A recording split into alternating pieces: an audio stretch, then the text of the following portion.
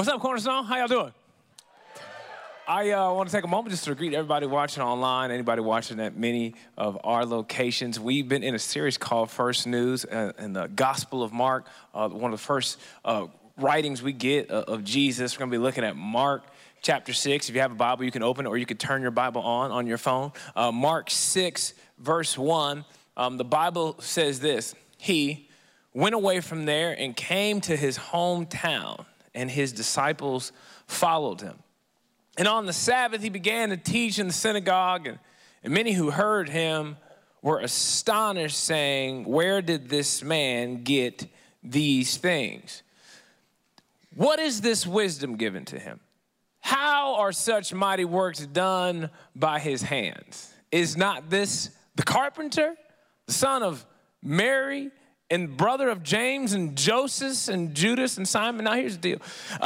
I don't know if you knew this, but Jesus had a brother named Joseph. Now, I marvel at this because it's like he had a brother named Joe, and he was just like, why don't we just add the sus? Just an average Joe named Sus. Joseph, okay? I love that he had a brother named Joseph. It's like when they're just naming their kids, how some families name all their kids starting with a J or with an R. They was kind of doing this, going with the sus. They said, we already got a Jesus, let's add a Joseph.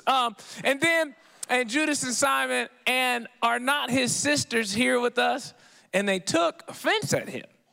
Then the Bible says, and Jesus said to them, a prophet is not without honor except in his hometown and among his relatives and in his own household.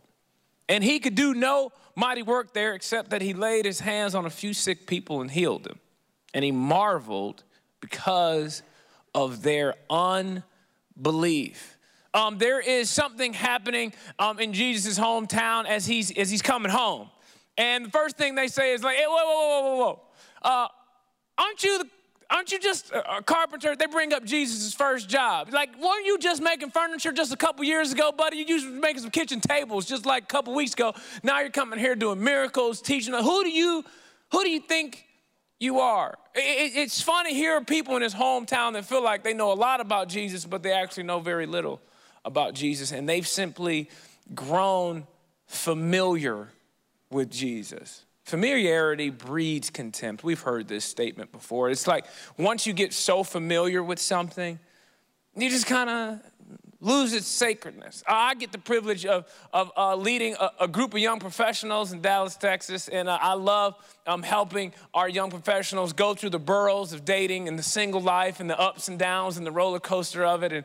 And it's always interesting to me when one of them gets a boyfriend, one of them gets a girlfriend, and I just love how they describe their first dates. Their breath doesn't stink yet. Like, they don't know the flaws of the other person. Their car is super clean. And they are amazed that they can stay up on the phone until the wee hours of the night, and they just believe that it's going to be an eternal bliss. They talk about the girl's future aspirations and how they could potentially see them as a wife. Like, okay, this is going somewhere. Okay, cool. But then I love when they have their first fight. Now, during their first fight, they're not even willing to admit that they even had a fight. They go, me and Chelsea had a strong conversation last night. I said, so you got in a fight? They're like, no, not a fight. No, we're not fighting. It's just a conversation that was rather contentious. I go, it's called a fight. It's a regular argument. It's okay. He's like, no, it was just, we just had an intense conversation. I went, oh, okay. And how they describe their relationship as they get closer to engagement simply changes. I was talking to the same guy the other day. I said, hey, man, how are you and Chelsea doing? He said, oh, man, we're doing good. We had a good date night the other night. We went to the aquarium. I said, man, how was that? He said, it was $85. I said, I asked you how the date was. He said, I said it was $85. It's amazing how just the same relationship hasn't lost its love, it's just lost its luster. I wonder how many times that happens with our relationship with the Lord. How often that happens with our faith. That what was once a burning passion is just a committed relationship. I'm committed, but I'm not really excited about it. How you used to talk about God when you first gave your life to him versus right now can sometimes just be meh. Now, sometimes when you're even going through scripture, you kind of go through it like, I already know how this story ends.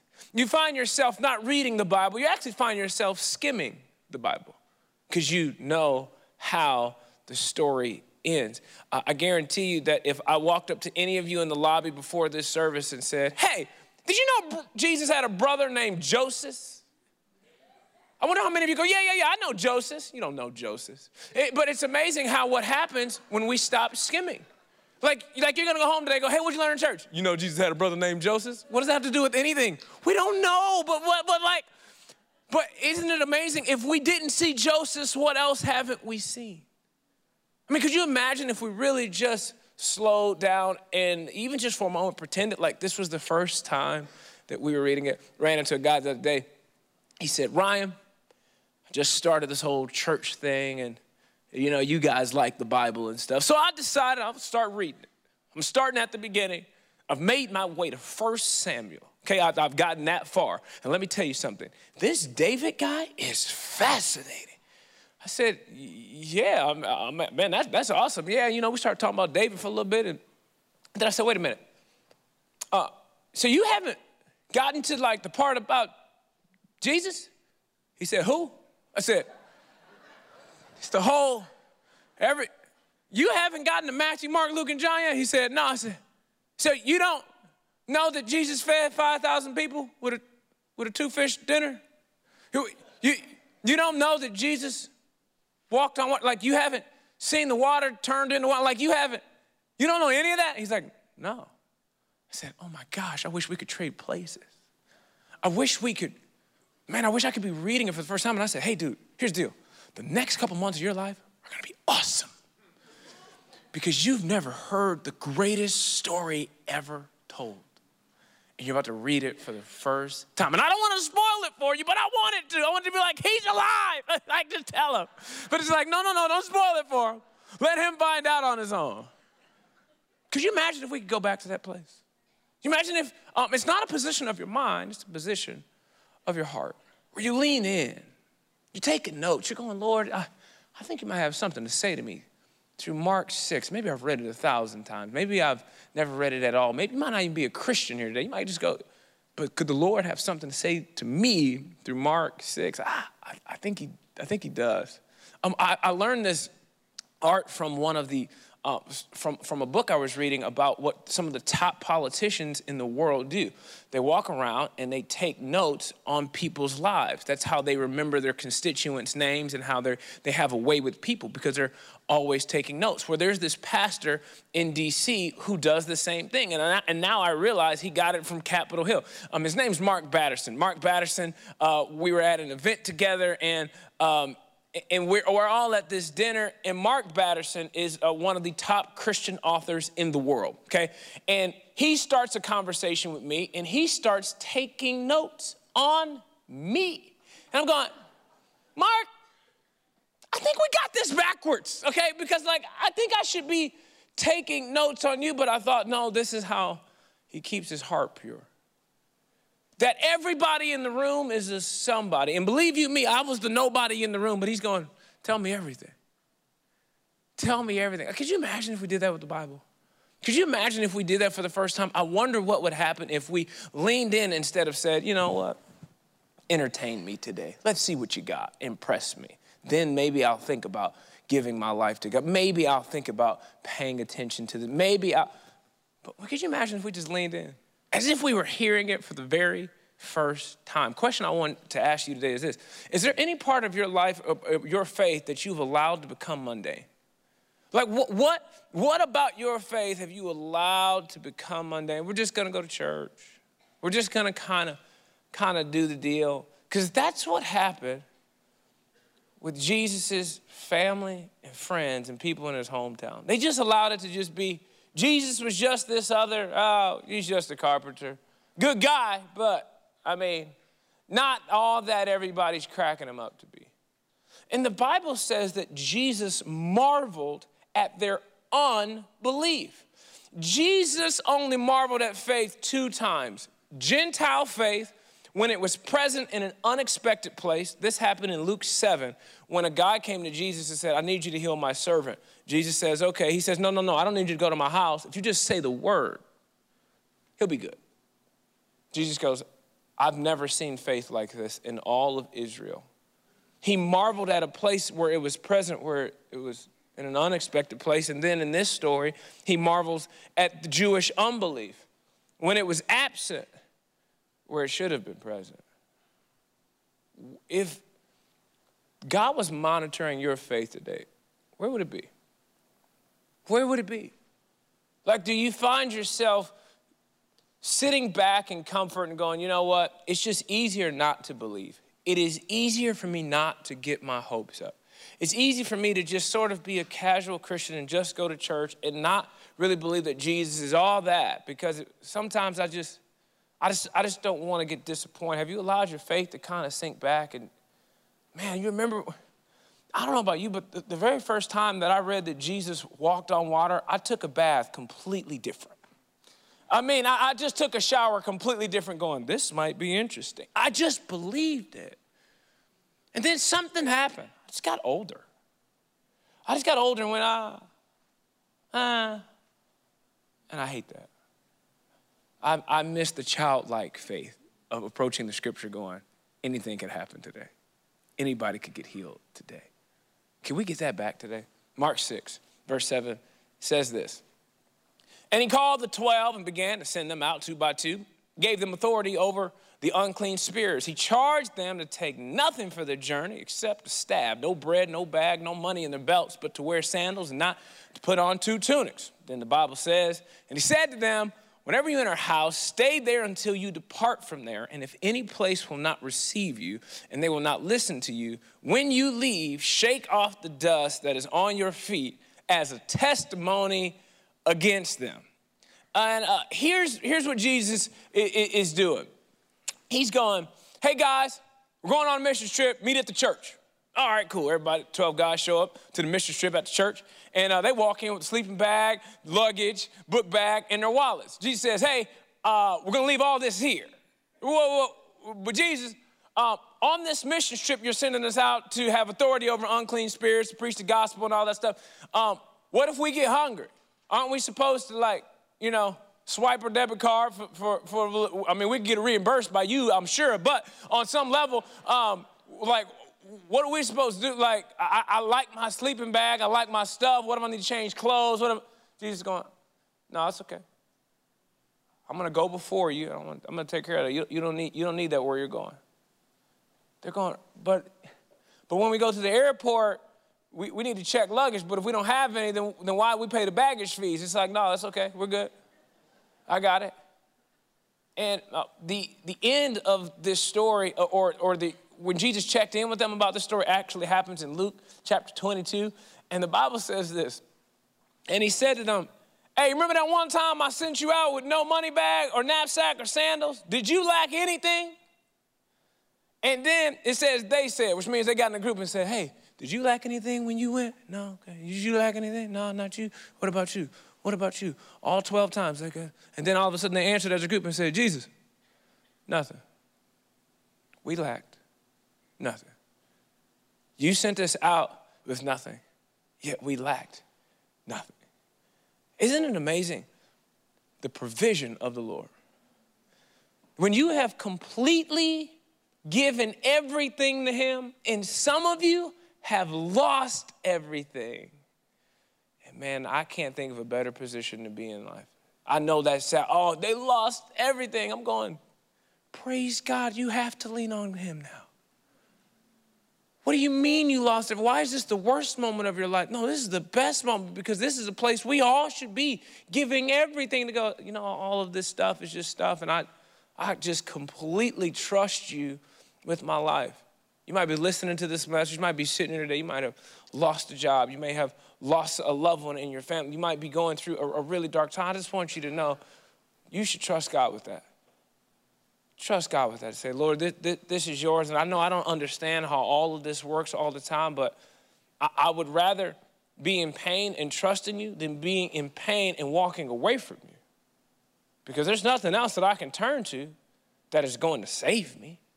At minimum, I want to trust you with this. And some of you are thinking about starting a business. Some of you are thinking about going down a path that is in some unknown territory, and it could be a little bit scary. I would just encourage you to do this. Give it to Jesus.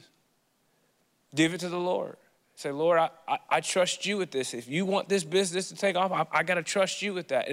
And if it does, then okay, then maybe that's a sign for me to go in another direction. But no matter what I'm putting my hands to, no matter where I'm going on the journey, I pray that the theme of my life is trust. Mark 6, verse 14 says this. King Herod heard of it, for Jesus' name had become known. Some said, John the Baptist has been raised from the dead. That is why these miraculous powers are at work in him. But others said, he is Elijah. Then the Bible says in the next slide, and others said, he is a prophet, like one of the prophets of old. But when Herod heard of it, he said, John, whom I beheaded, has been raised. Here's what's happening in Mark chapter 6. Everybody's trying to figure out who Jesus is. His family can't figure it out. The disciples are trying to figure it out. King Herod is trying to figure it out. They took a poll. They're like, John the Baptist, Elijah, another prophet? We don't know. The question you got to answer for yourself today is, who is Jesus to you? Who is Jesus to you? Where you're trying to figure out who he is on your journey with the Lord, you have to ask yourself, who is Jesus to me? Is he a person that you worship on the weekends? Is he a deity that you simply have looked at to say, okay, I believe in a higher power, and I know that I should be a part of some form of a religion, and so you attend church on Sundays. But if you have a part-time relationship with Jesus, you're not really having a relationship with Jesus. It's a full-time thing. It only works if you surrender all. It does not work if you surrender some. I mean, on some level, everybody in Mark 6 is trying to figure it out, and sometimes so are we, but have we truly surrendered our whole life to him? Is there some area of your life that you still got your hands on the wheel? Is it your marriage? Is it your money? Is it your career? Is it your future? Is it your kids? At some point in life, we all have an area that we could hand over to the Lord. Have you done it? Have you done it? Mark 6, verse 30 says this. The apostles returned to Jesus and told him all that they had done and taught. And he said to them, come away by yourselves to a desolate place and rest a while. For many were coming and going, and they had no leisure even to eat. And they went away in the boat to a desolate place by themselves. The disciples and Jesus went on a cruise. Now many saw them going and recognized them, and they ran there on foot from all the towns and got there ahead of them. I don't know where these people got binoculars from. Nevertheless, they figured it out. When he went ashore, he saw a great crowd. Then the Bible says this. It says, and he had compassion on them because they were like sheep without a shepherd. And he began to teach them many things. Jesus is on a mini vacation with his disciples, trying to give them some rest, but in the process, he still sees what we're about to learn is about 5,000 to 20,000 people that are like sheep without a shepherd. And Jesus is moved with compassion to say, you know what? Break's over. Break's over. I realized that I could use some time off. I realized that they could use some time off. They just got back from the mission trip. They just got back to the church. They're getting their wallets back. They're getting their stuff back. And they realize they just want to go home and they just want to take some time off and get a little meal. But job's not over. The mission is still at hand. And I got a feeling that the disciples just weren't too happy about it. And you can start to feel the grumbling in the text. The Bible says this. And when it grew late, his disciples came to him and said, this is a desolate place and the hour is now late. Send them away to go into the surrounding countryside and villages and buy themselves something to eat. I mean, at this point, they're going, hey, it's dinner time, Jesus. Time to wrap up. I know we didn't help these people. We taught them some things, prayed for them, shook some hands. Hey, how you doing? Welcome to church. Welcome to Cornerstone. Good to see you. All right, now it's time for you to go home and get something to eat. Okay, it's over. So let them go get something to eat. It's over. Service is over, okay? Jesus says, but he answered them, you give them something to eat. You do it. Since you have the ability to recognize that they're hungry, why don't you give them something to eat? And they said to him, shall we go and buy 200 denarii worth of bread and give it to them to eat? And you know what I find is very interesting is that oftentimes as I travel to different places and I always end up in the lobby talking with someone that has an idea of what the church should be doing better. They always got some grandiose idea. I mean, and it's always like, well, if the church would just, and if the pastor would just get his act together, and if they would just get us a choir back, that'd be great. And they get all this stuff. And here's what I've concluded is that people in church often have an opinion or idea of what they think the church should or should not be doing, while simultaneously forgetting that they are the church. I had somebody come to me out there, they go, man, you really need to start helping single moms more, okay? This church really needs to start helping these single moms, start getting them some groceries. I said, you don't know where Albertsons is? You don't know where Target is? There ain't a Walmart by your house? What? We, as in like, y'all? You got a debit card. I saw you eating lunch the other day. You go. There's this thing of, well, y'all should, because y'all are the super Christians, so this is the church should rise up and they should. No, you should. I was at the post office about a year ago and there was a family outside that said, hey, need money. We just moved here, and it kind of had their story. I don't remember all what it said on the poster, but they were homeless and they needed some food. And this lady walked past them, and they shook a cup of change at them. Said, hey, could you help us out? And the lady says, I'm sorry, but I give charitable giving to my church. So go ask them.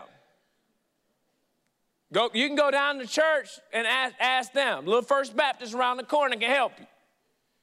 And I'm thinking to myself, you are not off the hook because you gave in an offering. Like, if you have the means to help somebody, be a Christian. You give them something to eat. How they gonna get to the church? They don't have a car or a house. Let them walk 5 miles to your church? Like, it'd be different if she said, let me give you a ride to my church. They got my money, so. Even that, I would have been like, okay, I can follow the logic. But the dismissal altogether of going, that's my church's problem.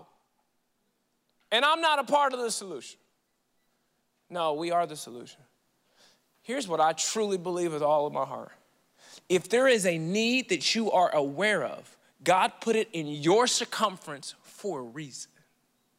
If there is a problem in your path, it's in your path for a reason.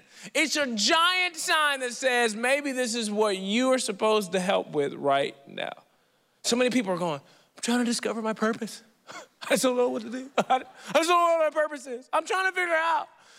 And they're constantly ignoring problems right in front of them. Ignoring needs right in front of them. I think your purpose is connected to the problems that you see that other people can't. Just be the church. And it's not let's make sure Cornerstone is helping the homeless. No, just be the church. You help the homeless. And then the Bible says this. And he said to them, how many loaves do you have? Go and see. And when they had found out, they said, 5 and 2 fish.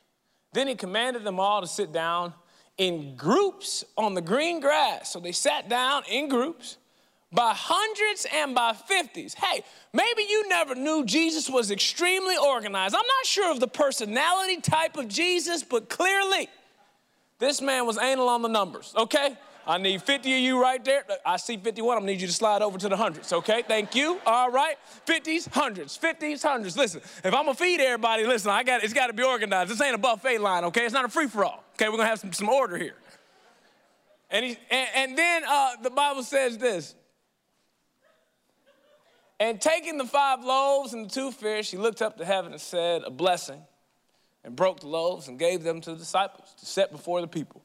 And he divided the 2 fish among them all, and they all ate and were satisfied. And they took up 12 baskets full of broken pieces and of the fish. And those who ate the loaves were 5,000 men. Scholars believe that this is 5,000 men and their families. They estimate that this was about 15 to 20,000 people. Now remember, they're divided in hundreds and fifties, okay? Just get that. Don't think of this mass crazy crowd. This is very organized in groups on grass. And I'm astounded that Jesus consistently throughout Mark 6 is illustrating his ability to do a lot with a little. Jesus illustrates his ability to do a lot with a little. And here is the message that Jesus is trying to get to the disciples. Here is the message that Jesus is trying to send back to Herod. Here is the message Jesus is trying to send back to his family. Here is the message that Jesus is trying to give to humanity. I have the ability to do a whole lot with your little. You don't got to have a lot. You might look at your life and go, man, it's in broken pieces. Jesus can do a lot with your life. And I would even venture to say he can do more with your life than you can. You know, God's math is very interesting. It's not like our math whatsoever. And he created math. But his math, it's just how he does math is astounding to me. Because 5 plus 2 to you and me is 7. 5 plus 2 to Jesus, 20,000 people get fed. How does that happen? I don't know. He just illustrates his ability to do a lot with a little. He can send his disciples out with nothing, and all of a sudden they lack nothing. How did you turn nothing into something? That's what Jesus does. He turns nobodies into somebodies. That's who Jesus is. That's what he does. And sometimes we don't want to give God even the little that we do have. And he's going, if you would just give me just that, man, a whole lot could happen. Imagine if you surrendered even just those little things that sometimes we're holding on to. To go, Lord, you could have this. Mark 6, verse 45 says, immediately he made his disciples get into the boat and go before him to the other side, to Bethesda, while he dismissed the crowd. Jesus is going, all right, disciples, I see y'all got a little attitude today. Let me handle my groups of 50s and 100s. Y'all go ahead and get back on the cruise. Head back over there. I'll meet you over there. I'm going to dismiss the crowd and be with the people. I know y'all had a long little trip. Why don't you go ahead and go to the other side? And after he had taken leave of them, he went up on the mountain to pray. And when evening came, the boat was out on the sea, and he was alone on the land. And he saw that they were making headway painfully, for the wind was against them. And about the 4th watch of the night, this is about 3 or 4 in the morning, he came to them walking on the sea. He meant to pass by them. Whoa. Wait a minute. Let's just pause it right there, okay? Your friend and leader is the Savior of the world. You are about to die on the sea in the midst of a storm because he told you to go home. And by doing that, you found yourself in a storm. And in the midst of your storm, here comes Jesus walking on water. He just walked right past you. Y'all good? Nah? Okay. I'm like, what? Why would you do that, Jesus? Like, you meant to pass. Like, first off, it's like, how fast were you walking? My goodness, Jesus. You got to be walking pretty fast to pass a boat walking on water. It's like, does he have skis on? It's like a jet ski carrying him across. It's amazing. He meant to pass by them, but when they saw him walking on the sea, they thought it was a ghost. Of course they did, wouldn't you? And cried out, for they all saw him and were terrified. But immediately he spoke to them and said, take heart, it is I. Do not be afraid. And he got into the boat with him, and the wind ceased. And then the Bible says, and they were utterly astounded. And wait a minute, Mark tells us, he's taking us back to Jesus feeding 5,000 people. And he notes, for they did not understand about the loaves. Wait a minute. You're connecting water to bread? I thought these stories were separate. No, they're all pointing to one major theme. Understand the loaves, church. You have to understand that Jesus' ability to do a lot with a little is so important. And if you understand the loaves, you won't be so shaken by the storms of your life. And here's the interesting thing. The disciples found themselves in a storm by being obedient to God. And there are some people that have subscribed to the theology that if following Jesus and I just do what he tells me to do, then I will have a storm-free life.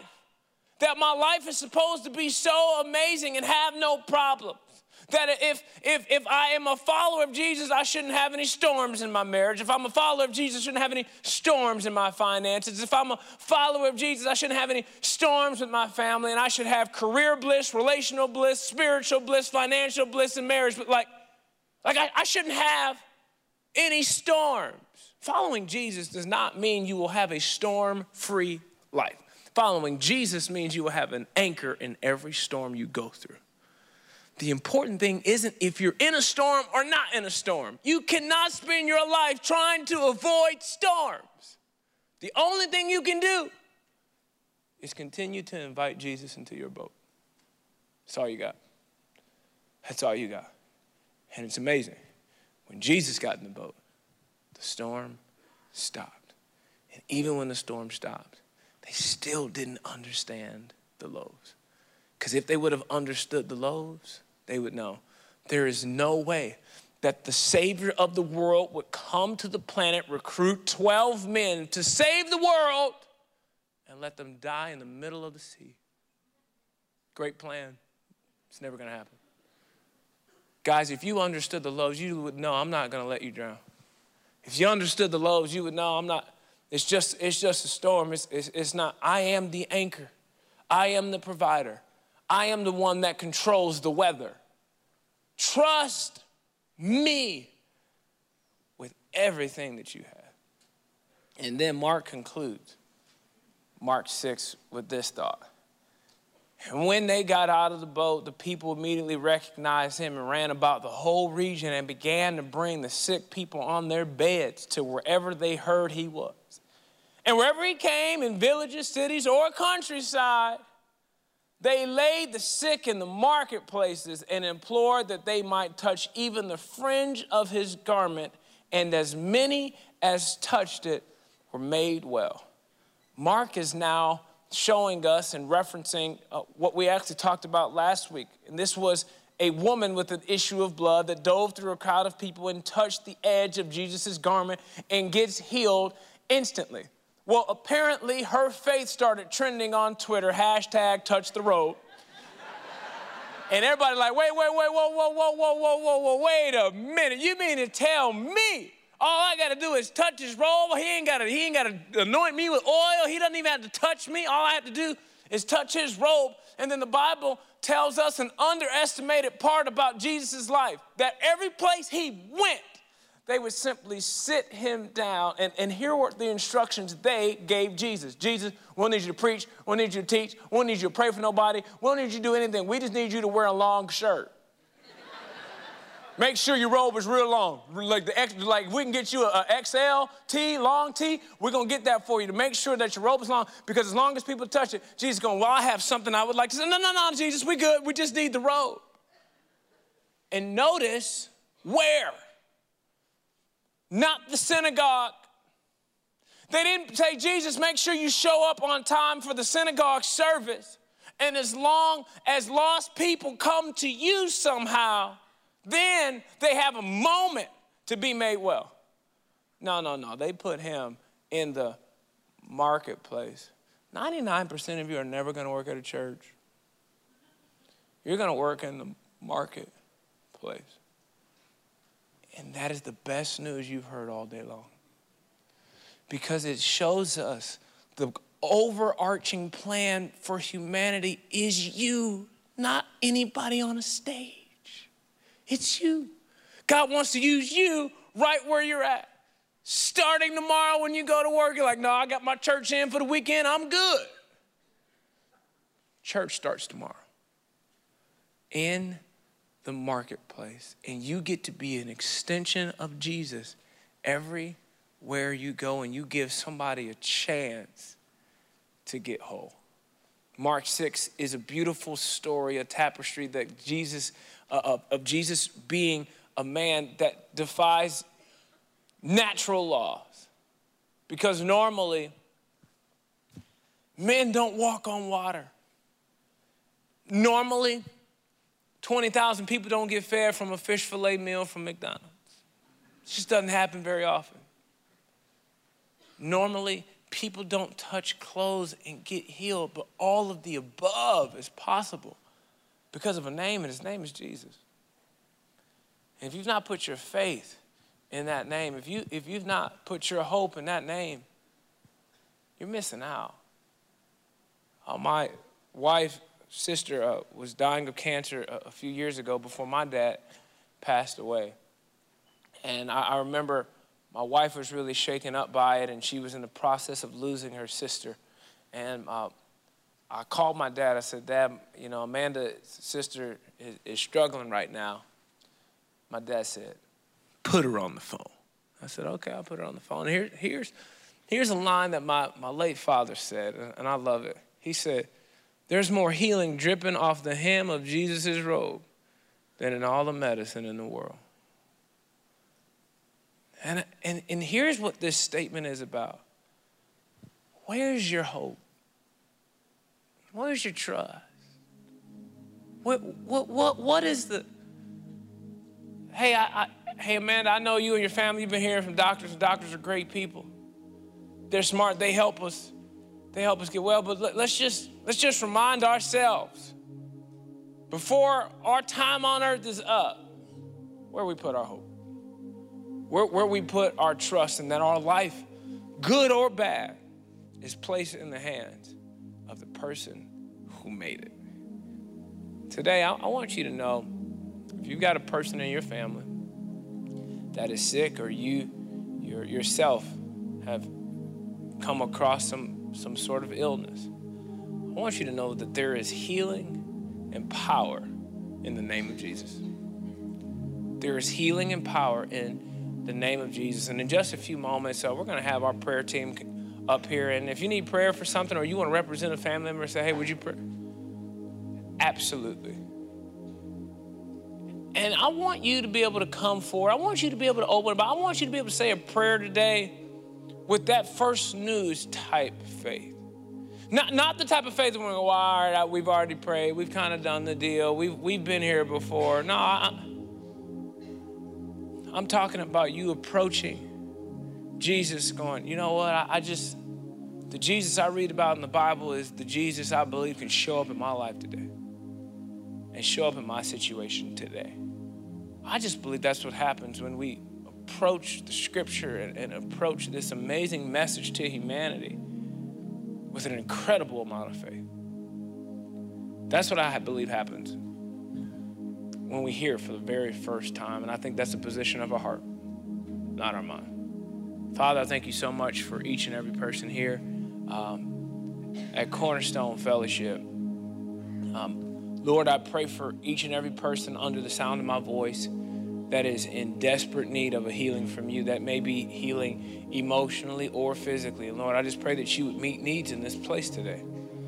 I pray, God, that we would, our faith wouldn't be in outcomes, but that our faith would be in the outcome giver, that our faith would be in you, and that we would trust you with our lives, with our circumstances, with our careers, with our marriages, and that there wouldn't be anything that we hold on to too tightly for ourselves.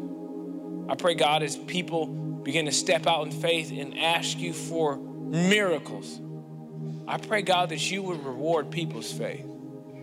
There are countless people under the sound of my voice that are counting on you. And I pray, God, that they would encounter the Jesus of the Bible. In Jesus' name I pray. Everybody said, amen.